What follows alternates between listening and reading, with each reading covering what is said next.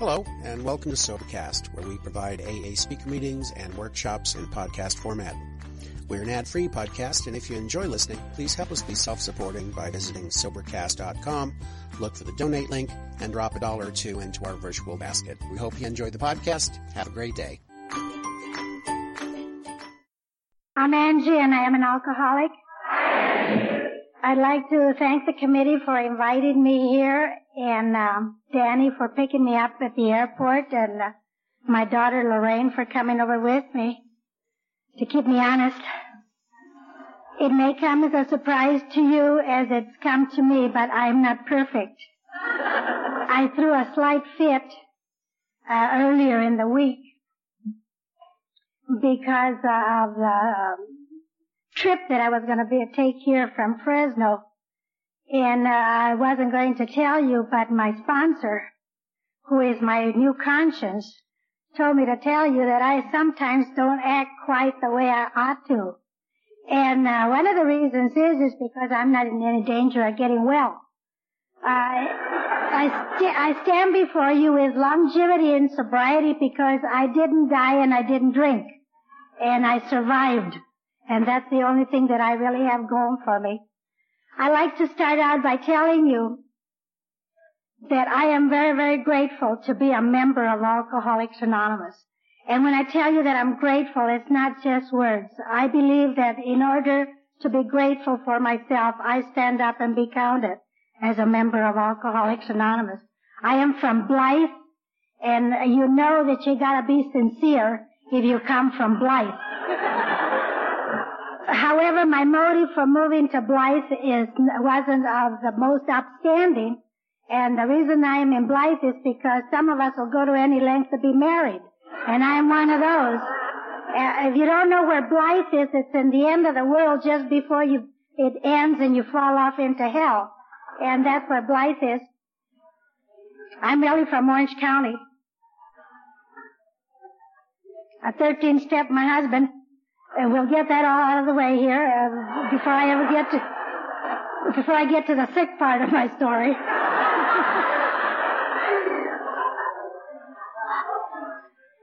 I was born and raised in a little barrio called El Medina. I don't know if you know where El Medina is. It's a little barrio, and for those of you that don't know what a barrio is, it's a little Mexican community. And the days that I was raised there, they didn't let any Anglos in, and they weren't too anxious to come in there either. I was born at a long time ago. I'm really a young person in an old container. But when I was born, they kept the mothers in the hospital a week. And when they came home with this baby, they still didn't have a name for me.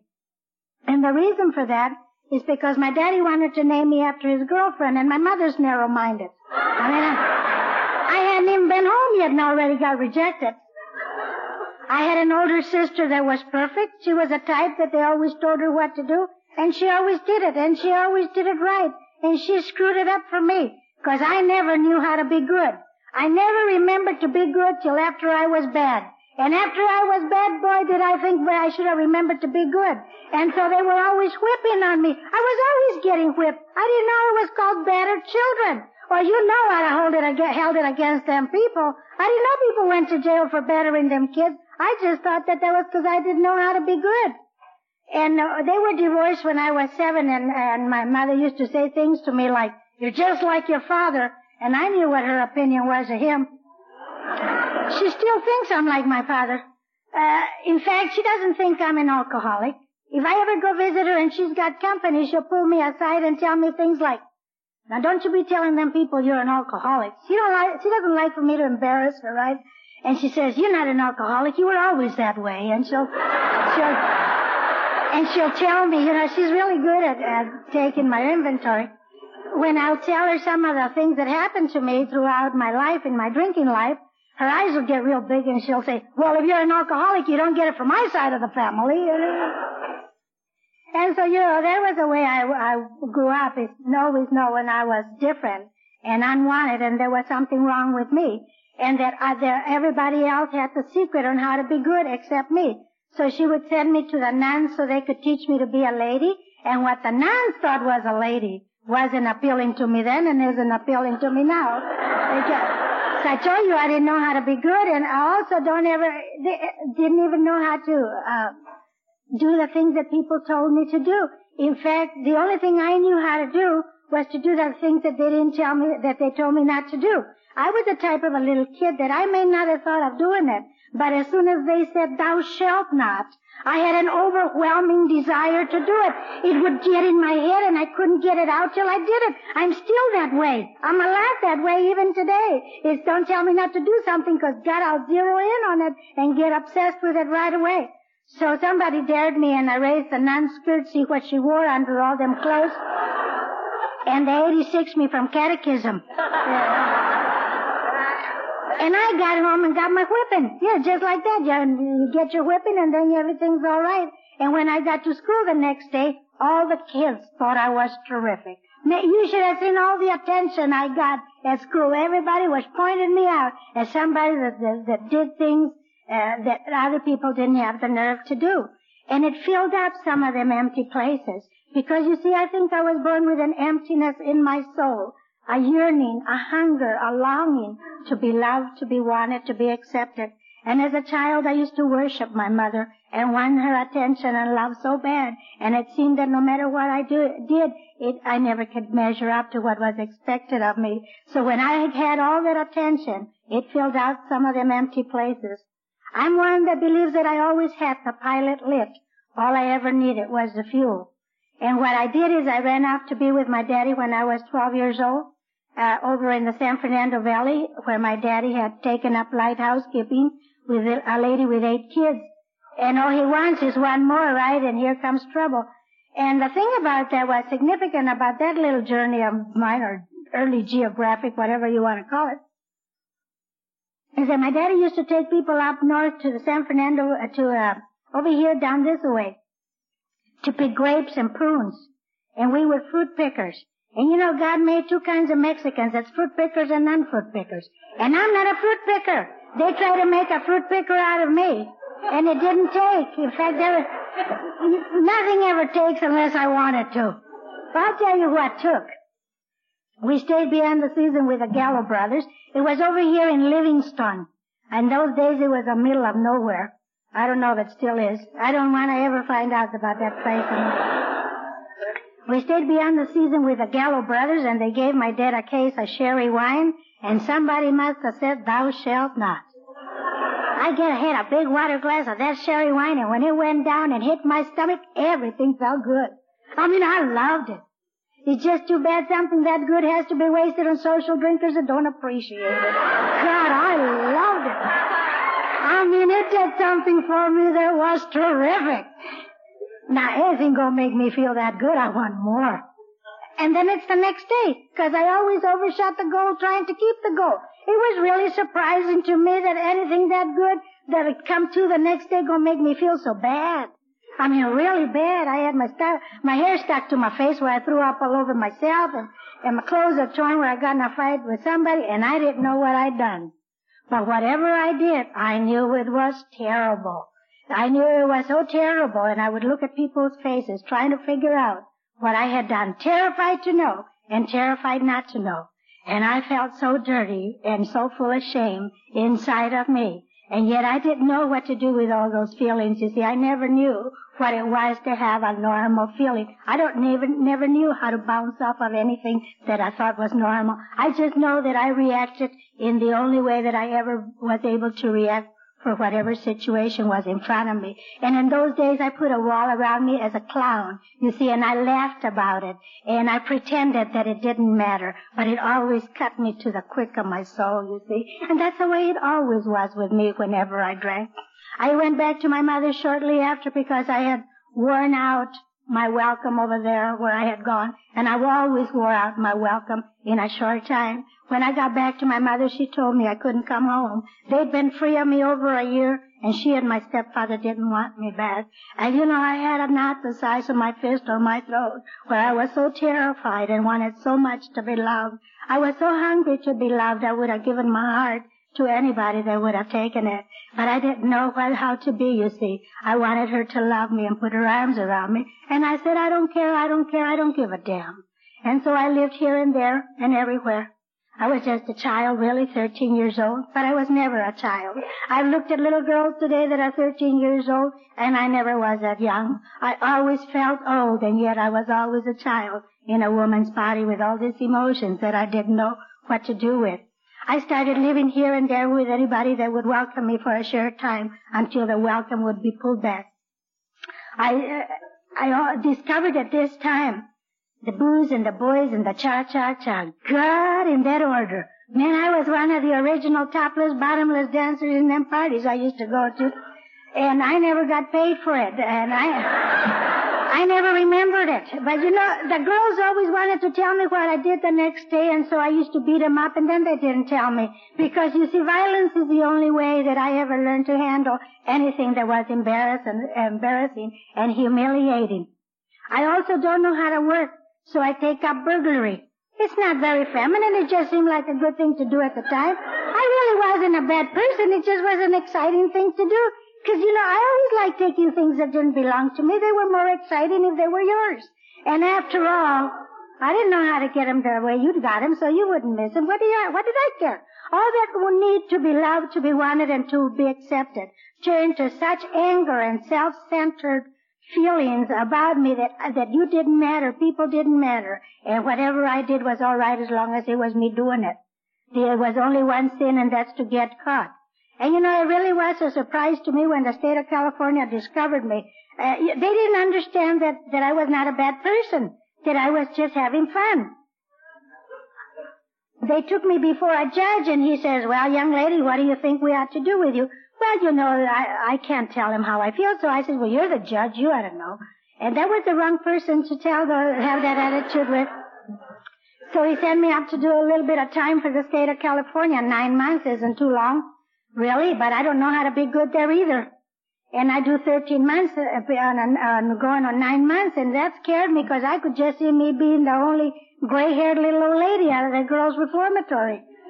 When they finally let me out, I took my first inventory. Now, I don't have any education. I quit school at the 8th grade, and I don't have a job, and I don't have a home. I don't have anything going for me. So I started to think about solutions. I didn't have any trouble looking for solutions. You know, today I hear things like you live in the answer, not in the problem. I always knew about living in the answer. To me, today I recognize it to be scheming. And that's what I did. I started to think on a solution, and I thought, I better find me a husband to take care of me, because God knows I need taken care of. Now, there's a certain type of man that was very exciting to me for a very, very long time. He was the kind that wore them T-shirts, you know, them body shirts with the big muscles and all the tattoos, and they walk hunched over, you know, and they got that shine in the eyes that I used to think was charisma. Today I know it to be psychosis. And,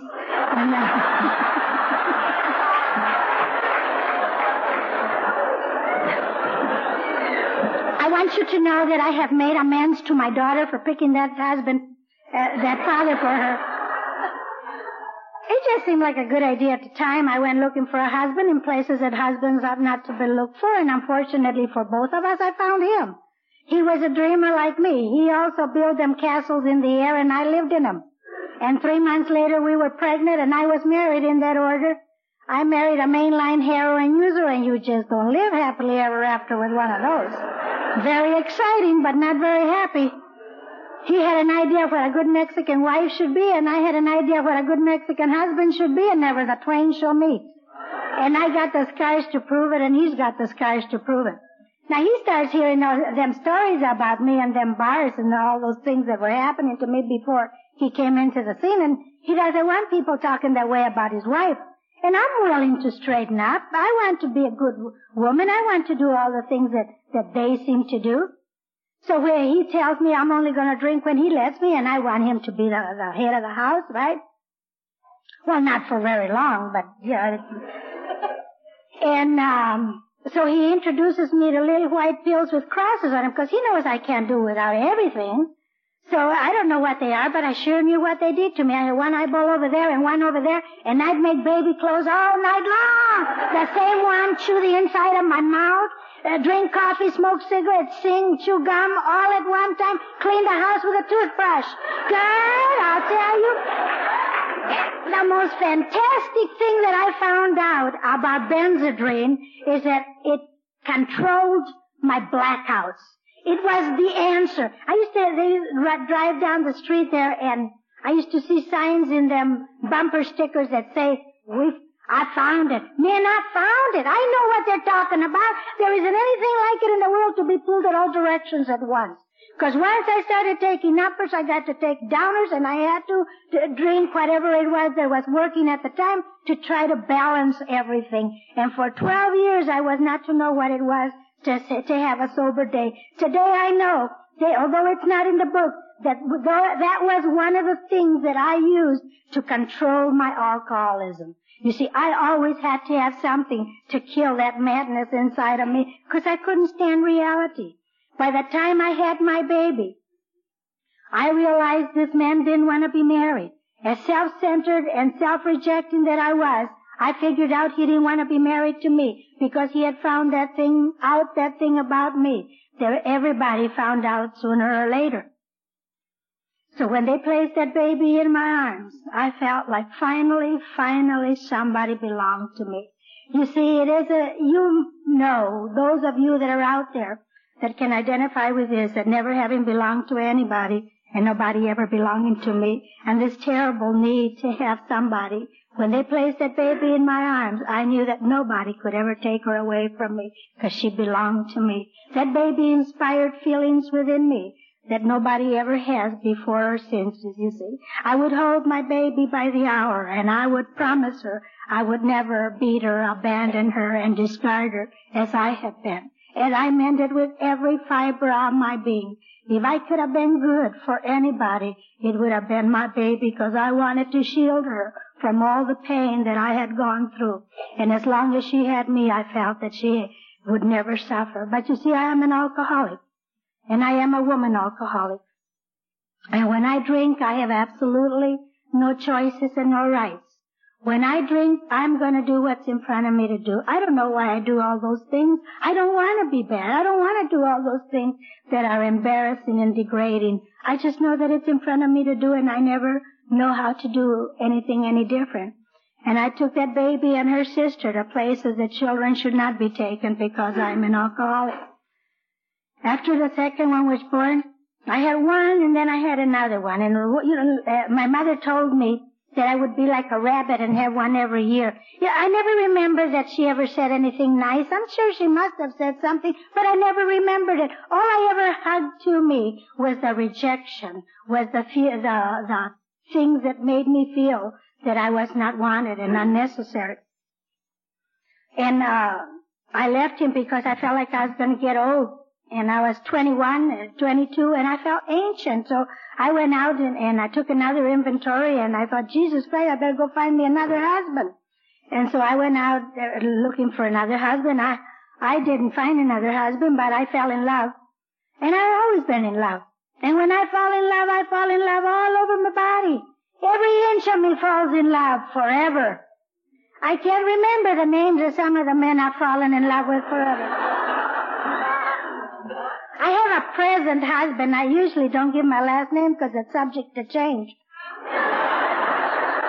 This present husband of mine, when I first moved over there and you're cleaning out drawers and stuff, I found an old anniversary card from him to my predecessor, and he says something about, I love you forever, and I laughed about it, and it embarrassed him that I should read this, and I said, honey, I know about loving forever. I always love forever. I love you forever or 10 years, whichever comes first. There's no guarantee on anything.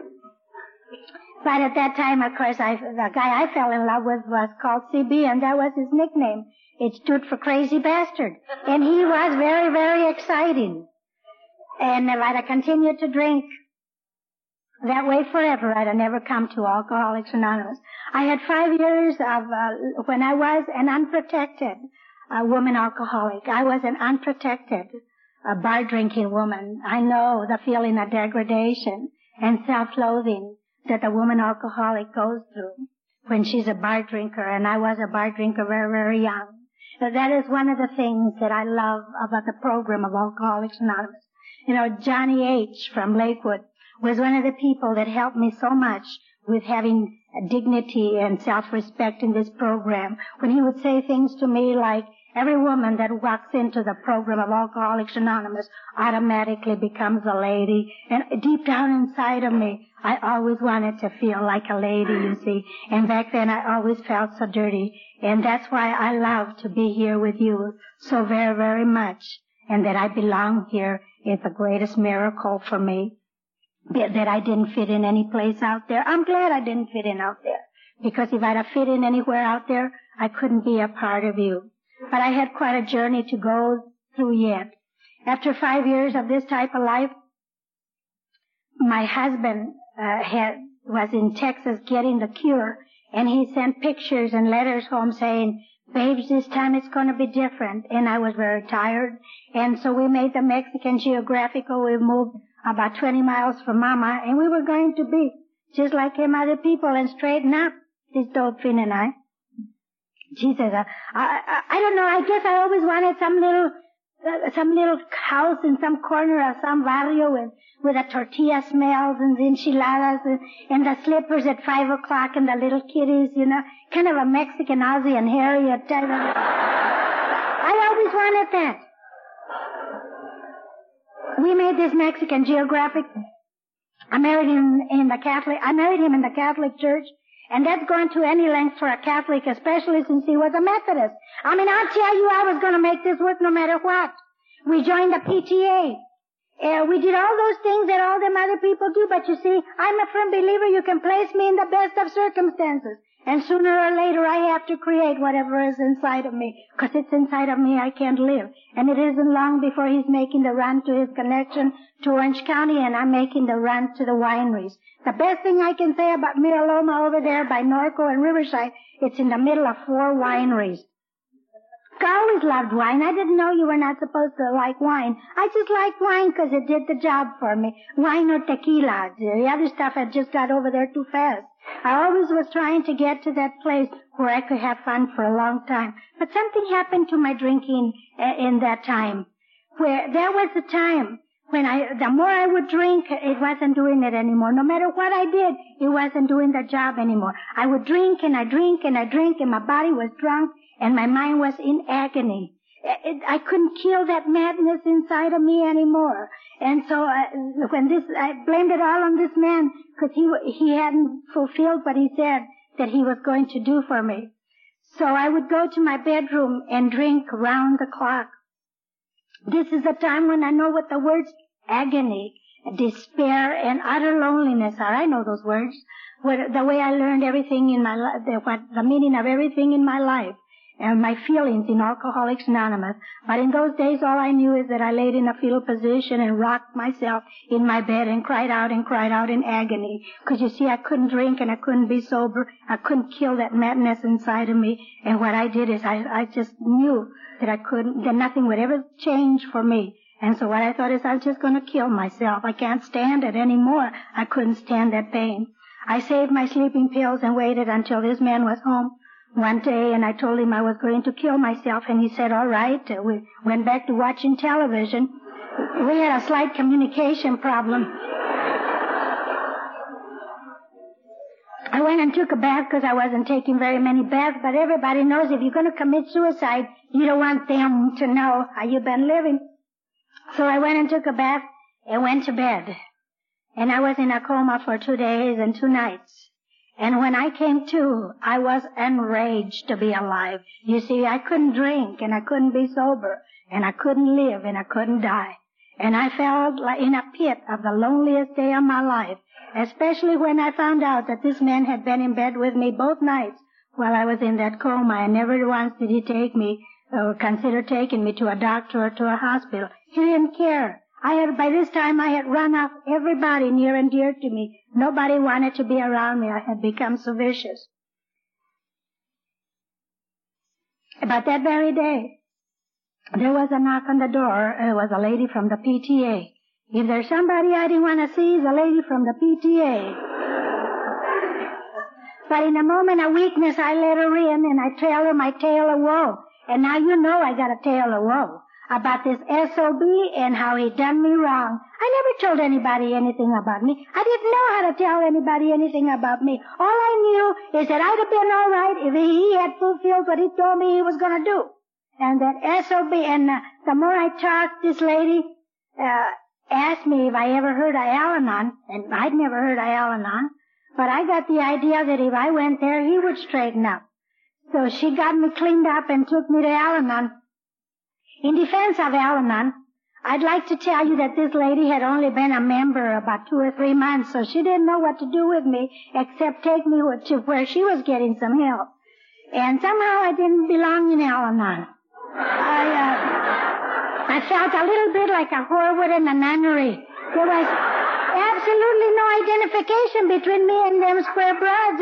But, I remember that they put their arms around me. And I don't think that I could have come to Alcoholics Anonymous in any other way except that way because, you see, I didn't think I was an alcoholic. I used to be an alcoholic until I cured it with all the pills. My problem is this SOB that ain't straightening up. And I could never find somebody that always would mean what they'd say. I used to kiss all the princes and then they turned to frogs. Well, after a while, I don't want to go to Al-Anon, but I don't know how to say I don't want to go. And one day I heard something about release. I guess I heard a lot of things that I never heard anything. And I went home and told him in detail how I was going to release him. So he used to sleep with his clothes on and a knife under the pillow. And if he'd be a dozing off, I'd go take a little peek at him and he'd go, whoa! That used to turn me on. Cause he always thought he was a real bad dude type of thing. He was scared of me. And he would say unkind things to me. He'd say, baby, I may have a monkey on my back, but you got an orangutan. And I think, how dare he bring me down to his level? I always thought he was so bad he made me look good. We had a terrific marriage, I'll tell you. One day I came home and he was gone. He took everything with him, and that's the way it had to be, because though that life was unbearable, it was familiar. And fear has been the great compromiser of my life. You see, I'd have stayed there forever until I'd have killed him or forced him to kill me. Because, you see, sometimes that madness inside of me would be so bad that the only time I would have any peace at all was when I would hit him and he would hit me back. And he'd say, if you don't stop, I'm going to hit you. And, it's just like they turned me on, Well, hit me, he always did. And I always lost every battle. I just never learned how to keep my mouth shut. Sooner or later, all my husbands have told me I'm a terrific lady if I didn't talk so much. If I'd only quit while I was ahead. Well, I don't know how to be good. I still don't. So anyway, at that time, the Al-Anon lady took me to an AA meeting, and I'm thinking the Al-Anons are trying to get rid of me. It embarrassed me that she took me to the AA meeting, because I felt that Al-Anons had found me out. And I walked into that young people's meeting in Pomona in August of 1964. And I walked into that room, sat in the back, and listened to the sounds of Alcoholics Anonymous. I listened to that belly laughter, that smile that reaches the soul, that shine in the eyes, and that happy talk. The very first thing that attracted me to you was what was happening between you. You see, because I had never heard it before. I never knew what was in this room, had never heard it before. I often wondered, what is it and where does it come from? And it came to me one day, and I consider it a spiritual experience, when I realized that these are just empty rooms. That which happens in here, we bring it with us, every one of us, and it intermingles and becomes a group conscience, the higher power. You call it what? Side B of a tape. What is it and where does it come from? And it came to me one day, and I consider it a spiritual experience, when I realized that these are just empty rooms. That which happens in here, we bring it with us, every one of us, and it intermingles and becomes a group conscience, the higher power. You call it whatever you want, but there is a dynamic something that happens when you and I come together that is just incredible. But in those days, if you knew like I was, I didn't have what them people had. Way down inside of me, there was always a spark of the woman that I am tonight. But I thought that there was a monster that lived within me, that I couldn't be like the other people were, that I couldn't be what I wanted to be. But you see, I sat back there, and I let it wash over my soul, And I hungered for it. I wanted what these people had. I just thought it's too bad I'm not an alcoholic. If there's another name for the disease that you and I have, it's called I ain't got it. Now, I knew I was weird. I knew I was different, and I knew I was 3 steps ahead of the man with a butterfly net.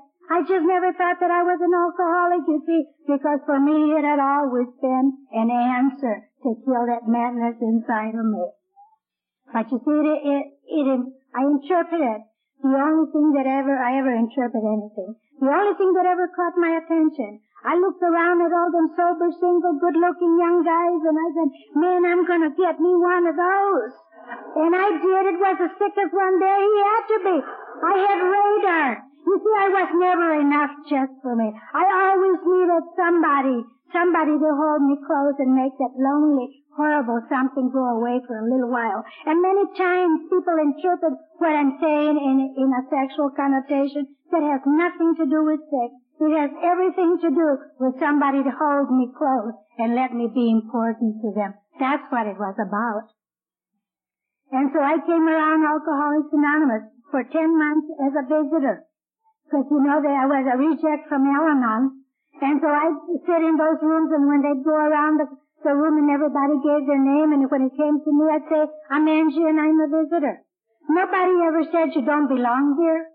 Somehow you understood it. They kicked in the teeth by life and rejected by everybody I'd come in contact with, and I couldn't have stood any more rejection. I couldn't have. I'd have been out that door and probably not come back. But you can see you came around me and put your arm around me and you said, keep coming back. I felt so warm when you would put your arm around me and tell me, keep coming back. What a disappointment it was to me when I found out you were telling that to everybody.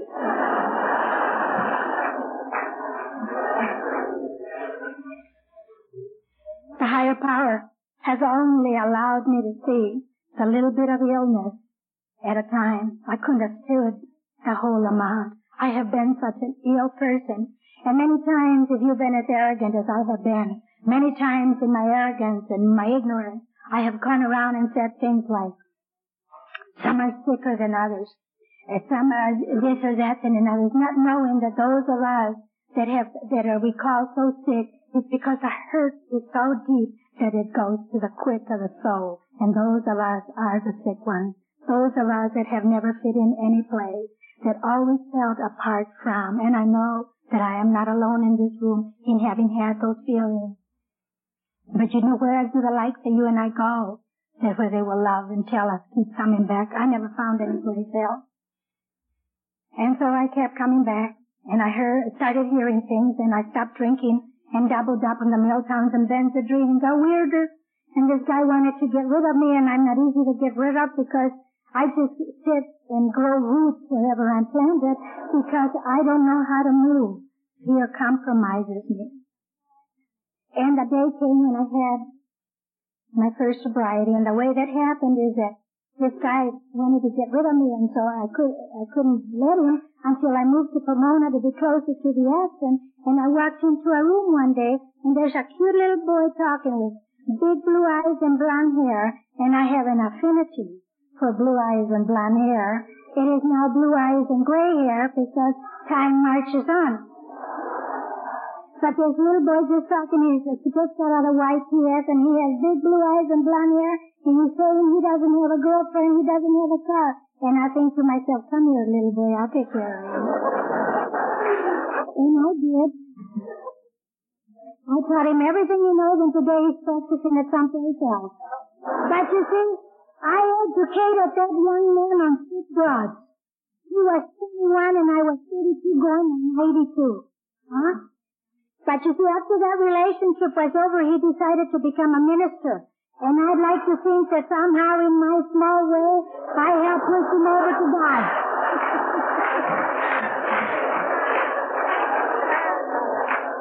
Now, I don't like women and I don't trust men. And that don't leave you much. I had been using everything that was in front of me for 12 years, and I didn't know what I was going through was right. I never heard that word. I just thought you stopped and then you got sober and you climbed them 12 golden steps to happiness and you lived happily ever after.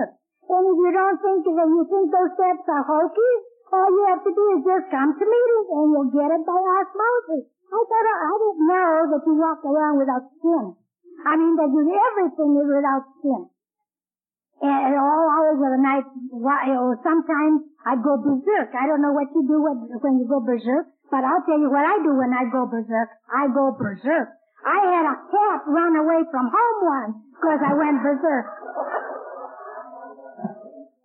And I don't know how to do this thing that you say. I mean, it's for you guys. They're them guys.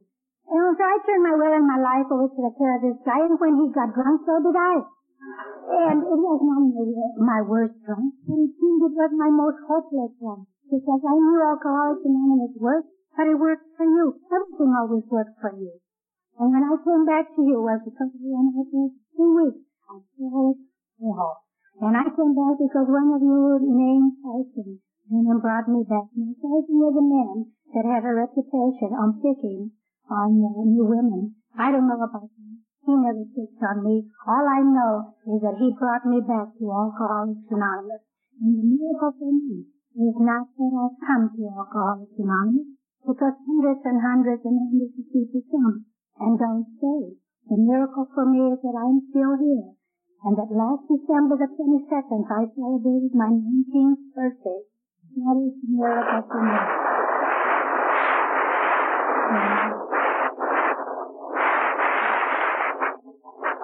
And it belongs to us, because you see, there are many people in this room that the love is what holds me up. The love that you have to me. This is what it's all about to me. You see, I belong here. And I belong to Alcoholics Anonymous. And I'm so proud to tell you that I belong to an organization like you, that our greatest goal in life is to be of maximum service to our fellow men and to our higher power. And there isn't any life like the one that you and I have in this program. And my journey began, and it's been quite a journey. I tell you, when I first came in, where before I had thought I was a little alcoholic, now I thought I was too alcoholic. The only thing that I've ever done with any I don't know if it's normal, but I smoke a pack of cigarettes a week.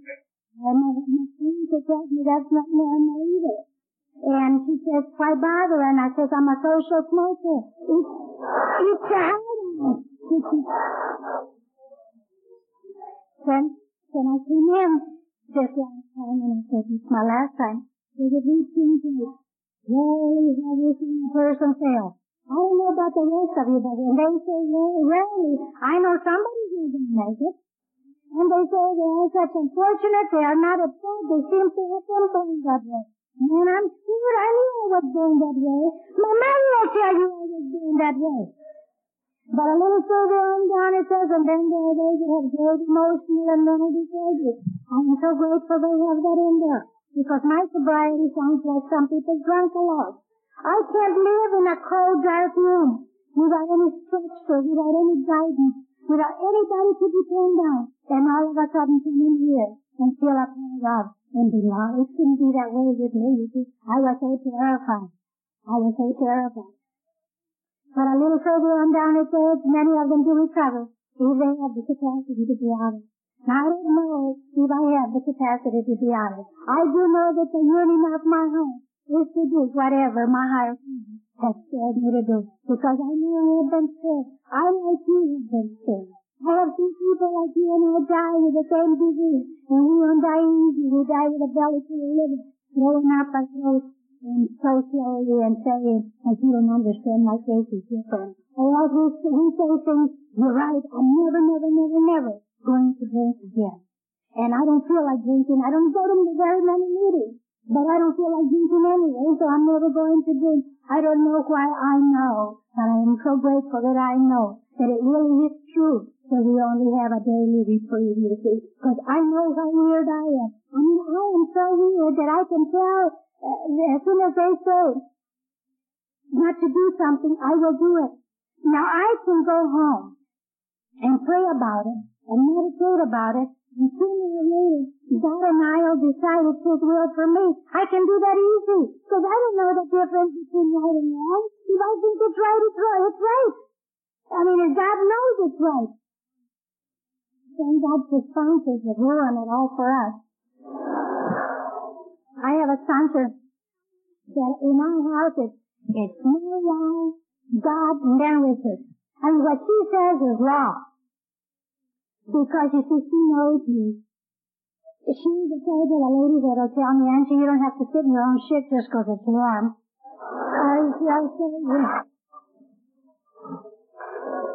And when I call her with my guts hanging out and all this trouble upon me, she'll say, you're doing it your way. Yeah, she hurts my feelings all the time. But she's the best thing that's ever happened to me, you see, because I feel love, total love and acceptance from this lady. And I didn't have her as a sponsor in the beginning. I didn't have any sponsor. God was my sponsor, and the group was my sponsor. Now, I still didn't like them in, and I ended up asking them to be my sponsor. One had volunteered, and she told me things I didn't want to hear, so I gave up the sponsor because I knew how to live without her. And I went on my merry way of total insanity. I mean, I had a lot of trouble the first 5 years of my sobriety with depression, violence, going berserk, just everything like that. And I didn't know how to talk about my insides. I had a lady, after 2 years, I got married with a huge young thing. Knowing one day he'd leave, because that sponsor had told me that. So what I did is when I got married, then I became respectable and got a sponsor. And what I did is I looked around for the extra sponsor. And she was sober 23 years, and she talked to me in Greek. I didn't know what she's talking about. I just smile a lot and tell her, yeah. Because I don't know what a sponsor is. So even though I had worked the steps and taken inventories, I still was not in touch with who I was. I remember one time I came home and told my little husband there that my life was totally dependent upon my higher power. And he told me, well, if there's anything that's a lie, that's it. Well, that was good for a big battle. When I was sober about 5 years, I chased him around the house with a hammer in one hand and a knife in the other, because I was going to fix dinner for Dottie and Johnny H. And I didn't know how to handle having company like that, so he had a big fight and I chased him, and he locked himself in the bathroom, and I broke the bathroom door down with a hammer, and he jumped out the bathroom window. I mean, it was normal for me.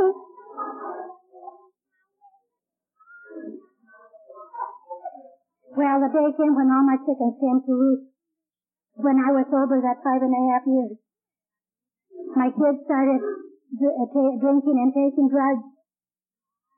And I went into a depression, and I again contemplated an attempt at suicide. That young man went and took me to the psycho ward, went home, packed his clothes, and left me. And everything that I ever feared came about. I was the best me I'd ever been, and I was still a failure at the business of living. And you see, something happened to me. The reason that I stand before you tonight is because my higher power has had other plans for me. And it was the people in Alcoholics Anonymous that came around me and held me up when I was so devastated. You shared your secrets of your heart with me, and I shared the secrets of my heart with you. And in Alcoholics Anonymous, we learned to be each other's mama. In Alcoholics Anonymous, I learned to be a woman, and I learned that I was really not so different from you. Maybe the situations were different, but the feelings were the same. And it is from the men in Alcoholics Anonymous that have treated me like a lady that I've learned to be a lady. I went to one of you named Dave, and I said, Dave, what is wrong with me that I can't seem to form a one-to-one relationship? And he held me close and said, you're a beautiful, warm, loving lady, and one day you will know the reason. So I went home and got on my knees, and I said, thank you, God, for showing me the reason. Bring him back. And he didn't come back. So I said, screw him, I'll let him do what the goddamn please, I'm tired. I don't know about the rest of you, but for me that means surrender in the only language I understand.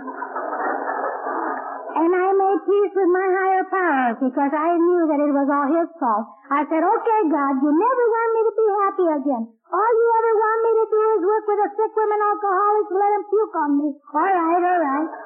And so I threw myself completely and absolutely into this program without any reservation, knowing I'm never going to be happy again.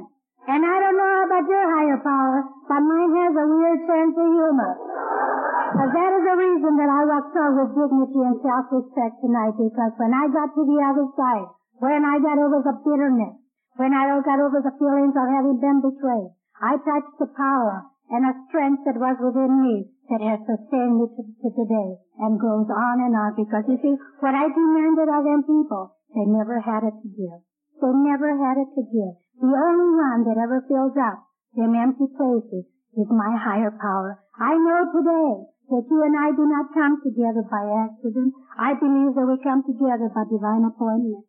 By divine appointment. But that every relationship is beginning and is parting. That's not to say that I enjoy partings even today. But when you go on your way, you take a little bit of me with you, and you leave a little bit of you behind. That we're never the same because our lives have touched.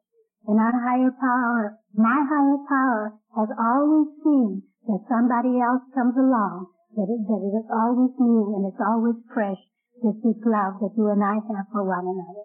But I didn't. I found that out then. I didn't know it in the early part, so I have forgiven myself for not having been able to walk the way I wanted to walk. I thought that you climbed them 12 golden steps to happiness, and you got a diploma after each step, and you never had to go back again. Well, I found out that that isn't the way it is. The more I grow, the wider the horizon, and the narrower the road. You see, and my children came back one at a time, and they went to work and put me to school, and I became self-supporting through my own contributions. And I kept falling in love, and I decided one day at a time I don't drink, and one day at a time I don't steal, and one day at a time I don't get married.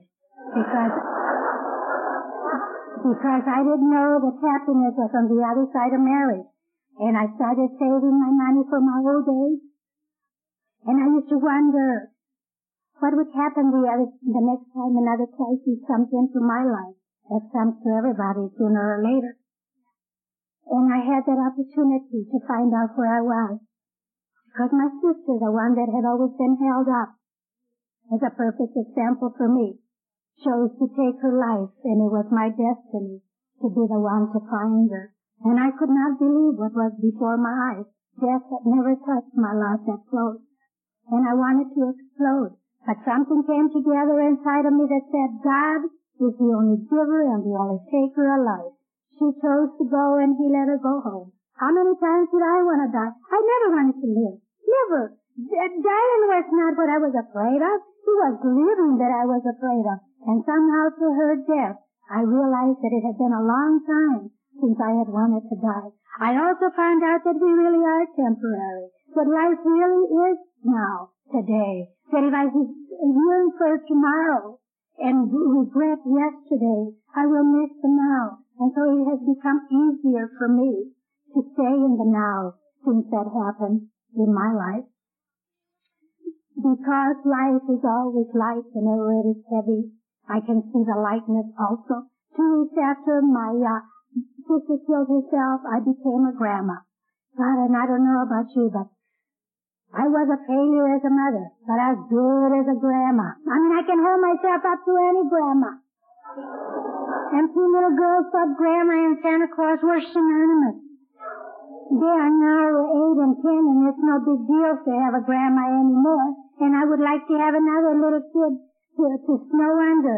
One time, they're easy. They just really are easy. They just give them things and to hug them and kiss them a lot. They don't want anything else, so they get bigger. One time Lorraine brought them over to my house, and we ran out of milk, and so I had some powdered milk and poured water into this, and she went running to her mother, and she said, Mom, Grandma makes milk out of water.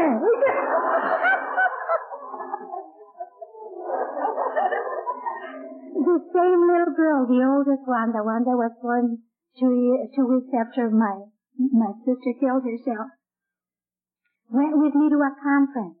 And I was dressing up with her there, and I put on a white blouse with flare blouse that covers a multitude of the things of the present, and white pants, and she looked up at me with little shining eyes and said, Grandma, you look just like the white angel.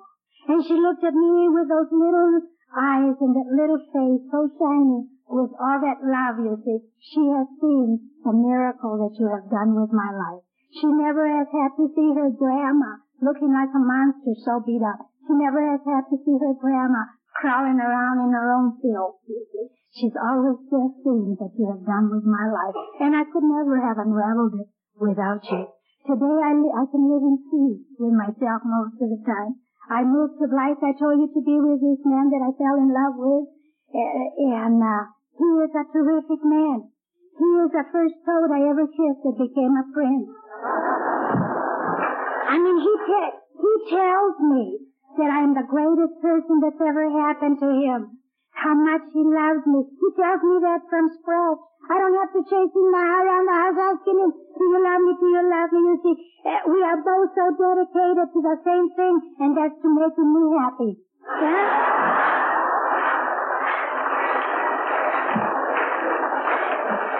He tells me I'm the greatest cook in the world, so I'm over there cooking, you know. So I left home. I made all this food for him to throw in the microwave. He says, Bertie's house never looks so clean, so I'm over there scrubbing clothes. And he says, God, my shirt, so I'm over there ironing. He inspires this in me.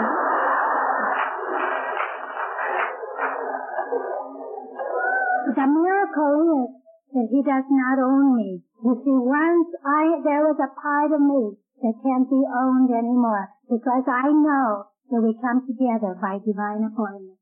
I am grateful tonight that I have my daughter that is a member of Alcoholics Anonymous for over 4 years here tonight. I have another daughter. I have another daughter, my youngest, that is still out there. And she's out there, and I don't know where she is tonight. I haven't known where she is for many, many months. But you see, I know that the same power that brought us into this program is out there watching for her. And I don't know what road she has to go to get to where she's going. I do know that my job is to be a member of Alcoholics Anonymous, to be an example that this program works. That this program works for the likes of me that came from the far country, and he has touched my life. May he do the same for you. Thank you.